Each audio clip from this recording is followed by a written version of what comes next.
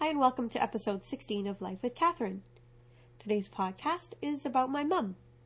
I'm going to talk about how my parents met, tell that story from the point of view of my dad, and I've included a little song of me singing, and then I'm going to share a couple stories from when I was young and some experiences with my mum. So I hope you enjoy it, and it's just really special for me to be able to include some family memories. Here we go.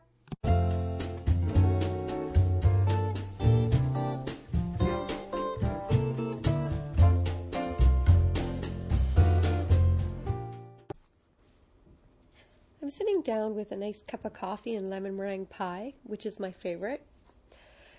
And I'm going to tell you the story of how my parents met. Jim and Sharon.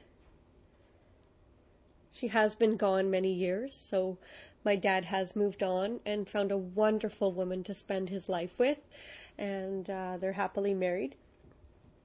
So no disrespect to where they are now, but I'm going to go back in time to the story of how they met. My dad created a biography, and I guess about 5 years ago, and gave it to each of his girls, so us 4 sisters, and he gave me permission to share some of the stories on my podcast. So the only editing I'll do is if there's, example, maiden names or certain cities that I feel will be too personal, I'll just edit that out. So just to respect some privacy. And so this is my dad talking. How we met story. It was a Saturday night in mid-August in 1964. I was involved in running a young people's group in the church. On that event, we had a boxed lunch auction. Gordon DuPont walked in with Sharon. We were to bid on the boxed lunch, and the highest bidder for that lunch got to spend the evening with that person. I looked at her with that magnetic smile and said that was the one for me. It was the only one that generated a lot of offers. I was not to be outbid. She was embarrassed at the competition for her. Naturally, I was successful. We enjoyed our time together. At the end of the evening, I took her home. At that time, she was staying with her Aunt Nettie in Shawnigan Lake. We went out every evening for the next 2 weeks. She was a maid at the Shawnigan Beach Hotel. I was working at the Shell gas station. At the end of the month, I took her home to New West. That's over the ferry and over to the mainland. She was in university at UBC. When we got home, I met her parents and family. I sat on the Chesterfield and by some fluke caught my pants on a broken spring and tore a hole in them. Her mother covered me up and repaired the tear in my pants. She was embarrassed to no end. I went home and never saw or talked to her for about 3 years. I called her one Saturday, and she was not home. Her sister, Elaine, said that she was expected home in a few hours. Somehow I got distracted and didn't call back. I later learned that she had stayed home the whole weekend in case I called back. It was not to be. Then, in November of 1968, I called and asked her out for a date. She accepted, and we spent all day Saturday and Sunday together. The following week, I bet my mother a case of beer that I would be home on Sunday and would be engaged. She did not know I was even seeing anyone. That weekend, We went out on Saturday, and I took her up to SFU and asked her to marry me. When she accepted, I gave her a ring. As you can see, I came prepared. We went home and broke the news to her mom. She said to wake up Dad.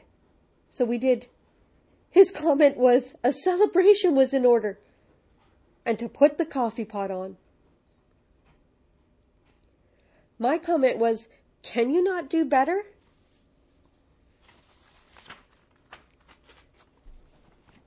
That began our engagement time. By then I was in the Crofton pulp mill, so I was on shift work. And she came to the island 3 weekends out of 4.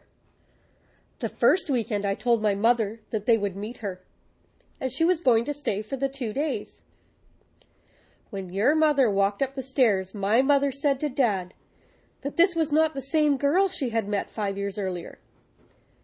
By then she had contacts and blonde hair. Wow, what a shock.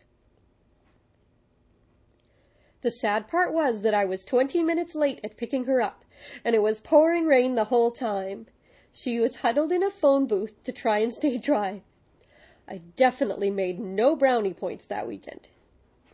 The day after we got engaged, she had to go down to the drugstore and tell her boyfriend that she was engaged and no longer available.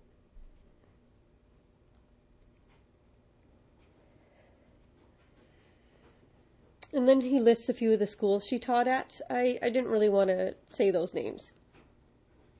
So I'm going to say she taught at this school and that. Elementary schools. She went to bridal fairs. We had a shower for her on the mainland, plus one in Duncan. I think she was looking forward to moving away from home. Her sister Elaine was a huge help in these trying and busy times, what with planning all the events in advance. Apparently Sharon had paid for a trip to Hawaii that summer. This was now out of the question, so she gave it to Elaine. Next year, the 3 of us went. The night before the wedding, we had a practice at the church. We then went to the hall to help decorate. Elaine and Bill Paul were having a discussion on the decorations at the head table. Will it be Sharon and Jim or Jim and Sharon? Size won out, as Bill was well over 6 feet tall. Come the actual day, we all met at the church. We waited and waited. Where was the bride? Cold feet? Apparently not, as all were there except Dad and Sharon. No one was delegated to pick them up for the ceremony. Her cousin, Barry Hagan, finally realized what happened and got them. Jim Roberts was the priest.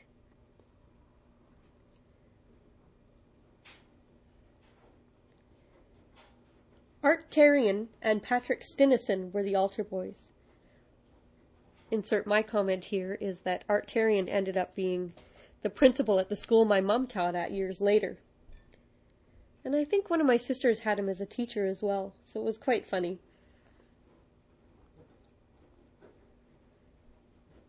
They were in my Boy Scout group, Art and Patrick.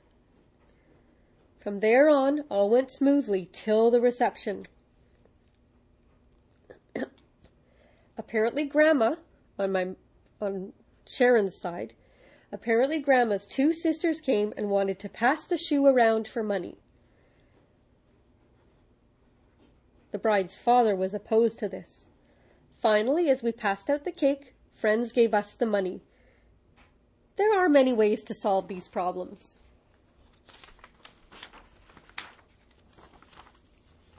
As you all may know, she was a teacher. When I met your mother, she taught grade 2. When she came to the island, she substituted a lot. She taught at Crofton Elementary the year that Crofton Mill was on strike. All her students brought in used pens and pencils, used scribblers to start the year off. I think it was grade 5 that year. She really connected with these kids and had a great year. Next, she subbed at Mill Bay and had a challenging time. She was the third sub in 2 months. It only took her about 6 weeks to get that class settled down. She took the next few years off to have a family. When my youngest sister Anne, that's my sister, enrolled in kindergarten in Q of A, she took a full-time job there. So when her youngest daughter enrolled in kindergarten, she took a full-time job at the school. She finally ended up teaching kindergarten. I often ribbed her about going downhill as far as classes. For the next 14 years, that was her second home. I could tell after 2 days what kind of class she got for that year. One year, she finished off by being burnt out. On the first day of the next year, I sent her a dozen roses for opening day and signed it, "Your secret admirer." She came home that night and said nothing. We had supper and sat to relax for the evening. Around 8 p.m. she said to me, "It was you, wasn't it?" I tried to hide it, but she knew. Life can be full of surprises. Whatever project she undertook, it had to be well done. She was like that at school, at home, on the road, and around her extended family. She insisted that all my speeches had to be rehearsed either in front of her or Steve Cronin. Her diligence made me what I am today.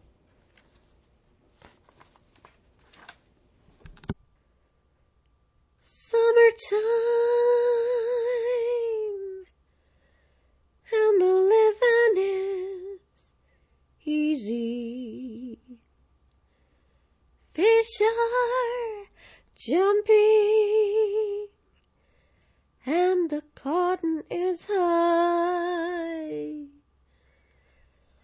Oh, your daddy is rich, and your ma is good looking.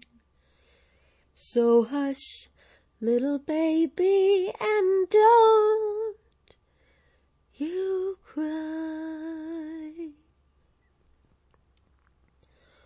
One of these mornings, you're gonna rise up singing, and you'll spread your wings, and you'll take to the sky.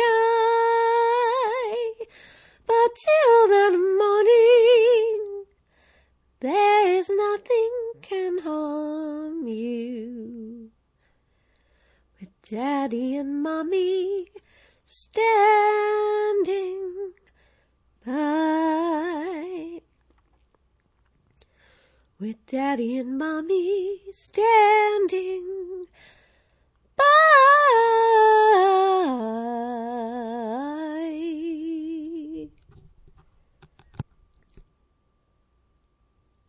I haven't seen my mom in many years. She passed away in 1998.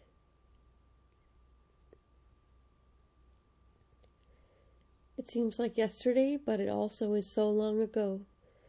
I wasn't even engaged or married or with a kid. I didn't have a kid yet.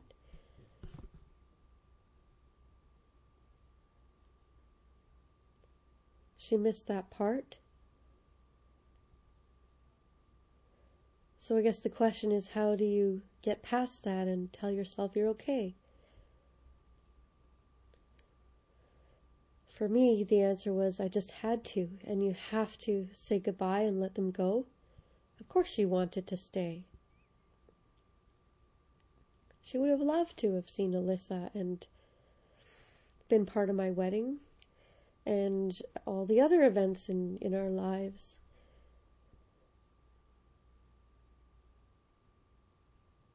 I've forgotten her voice. I came across a video recently. It was very strange because she was talking on it. And I didn't recognize her voice. It was the oddest thing, and I guess around the corner I don't expect to see her anymore. Obviously I miss her and she's an incredible piece in my life. But when it's been so long, you almost get on and move forward. And it's always a surprise and just a gentle reminder.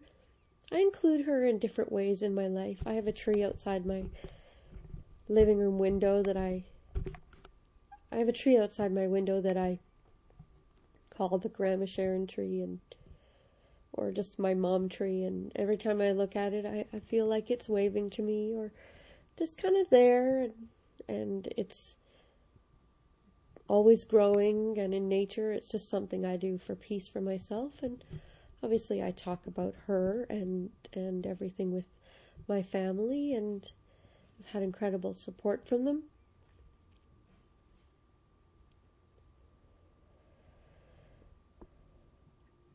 I'm not going to talk about the journey, the healing journey I had, because that is so personal to everybody, including myself. I do know that the last time I said goodbye to her, I felt like it would be.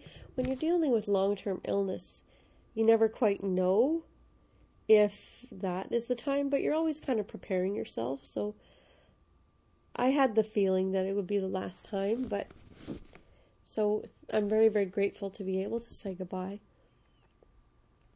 But I really want to do is share some neat, positive stories with still acknowledging that she's not part of these things. So I want to be a realist and have a healthy conversation about somebody who's no longer here, to let people know you can still talk about those things. You can still talk about how amazing she is. It's an important piece of my life. So I'm going to talk about some stories. My mother was a teacher, elementary school. When she was younger, in her 20s and just starting out, she taught high school. I won't say where, but she taught high school, and then she found her passion and the absolute perfect fit for her, which was elementary school. She taught kindergarten, and she taught grade 2 and different things. She was my grade 2 teacher, which I thought was a total hoot. But it's interesting when you have a teacher for a mother. A lot of her friends were teachers from the school, so I never really had that veil, that perception of teachers aren't people, teachers are just people who live at the school, because I saw all the other sides, and I also saw them in personal environments because they would come and visit my mom, and they were friends, they went out together, and I also saw the behind the scenes of what it takes to put a classroom together, and sometimes how much extra work certain students take and not take. And when I was young, I remember like weeks before school started, we would start going into her classroom every few hours, and a few hours every couple days. And she spent a lot of time there putting up all the banners and the ABCs and getting the sandbox ready and all those things for kindergarten, I suppose, when I was younger. I was at the same school she taught at.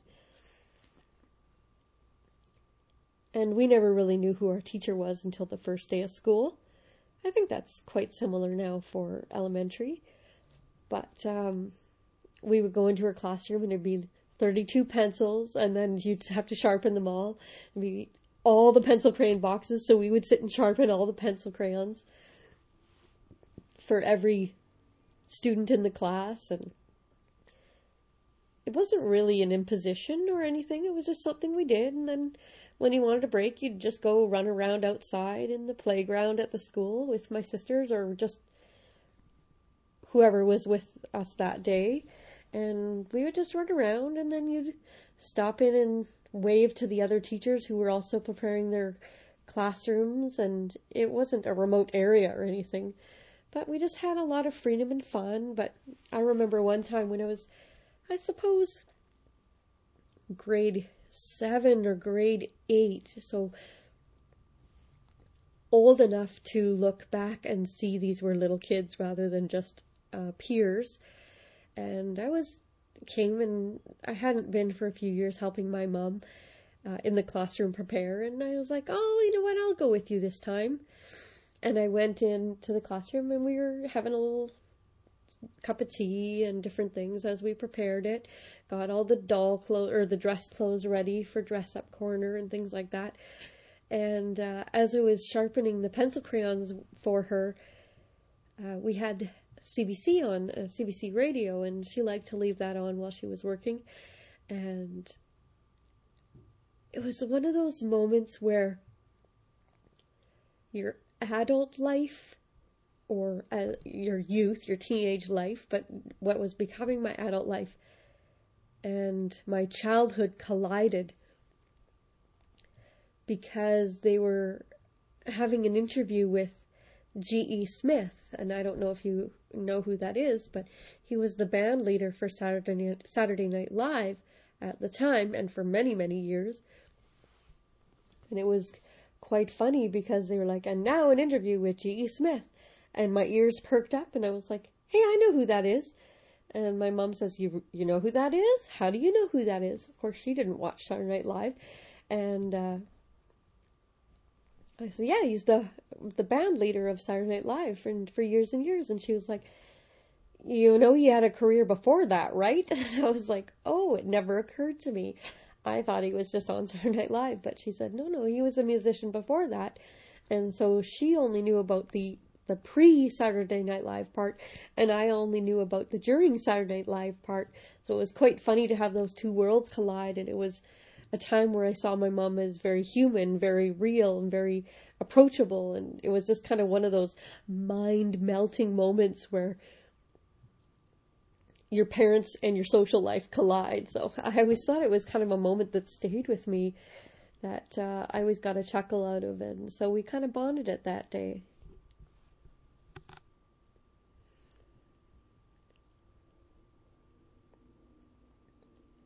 I also remember we used to camp as teenagers, and I suppose younger than that, but I really remember the teenager years more than the elementary, but I mean, those are all there in pictures.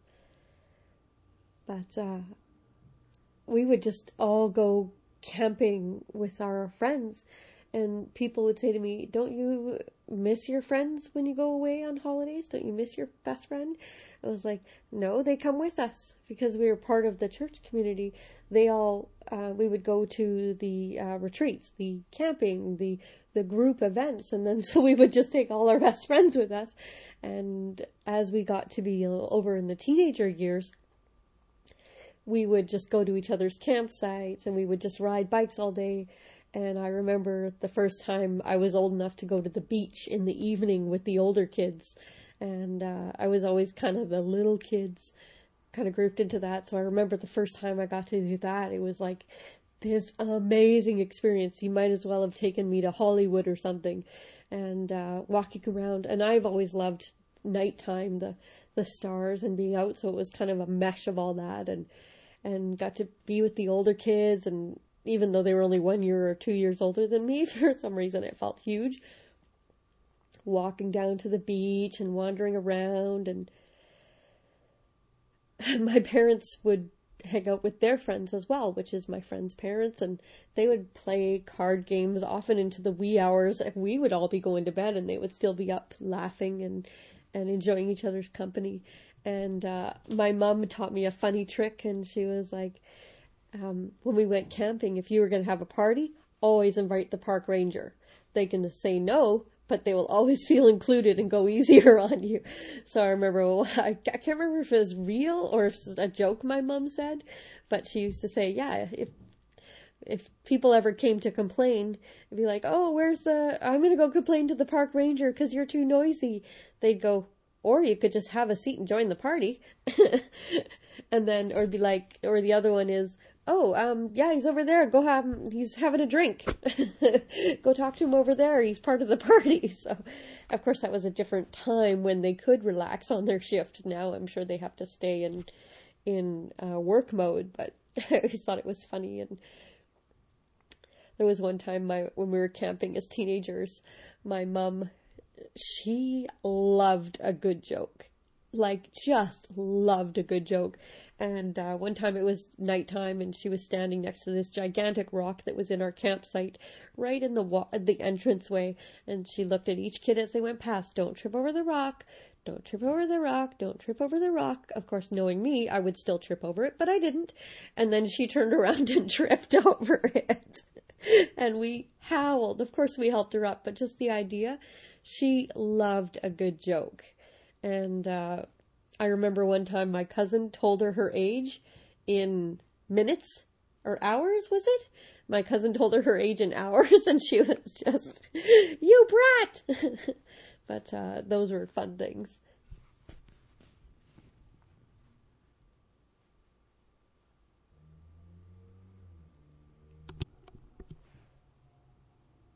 Well, some people didn't necessarily get. Yes, she was she was strict as a teacher, but what she was doing for the kids was, not everyone, there was a mix of social classes and income levels of families that went to our school, and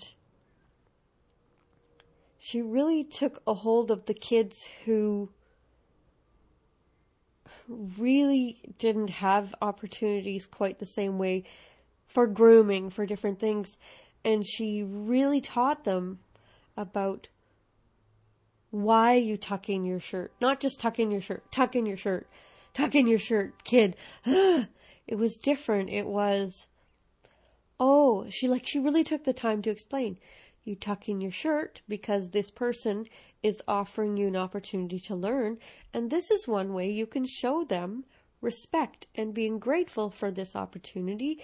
And not just that, but respect for yourself, and to create opportunities for yourself in your life based on the things that you do for yourself.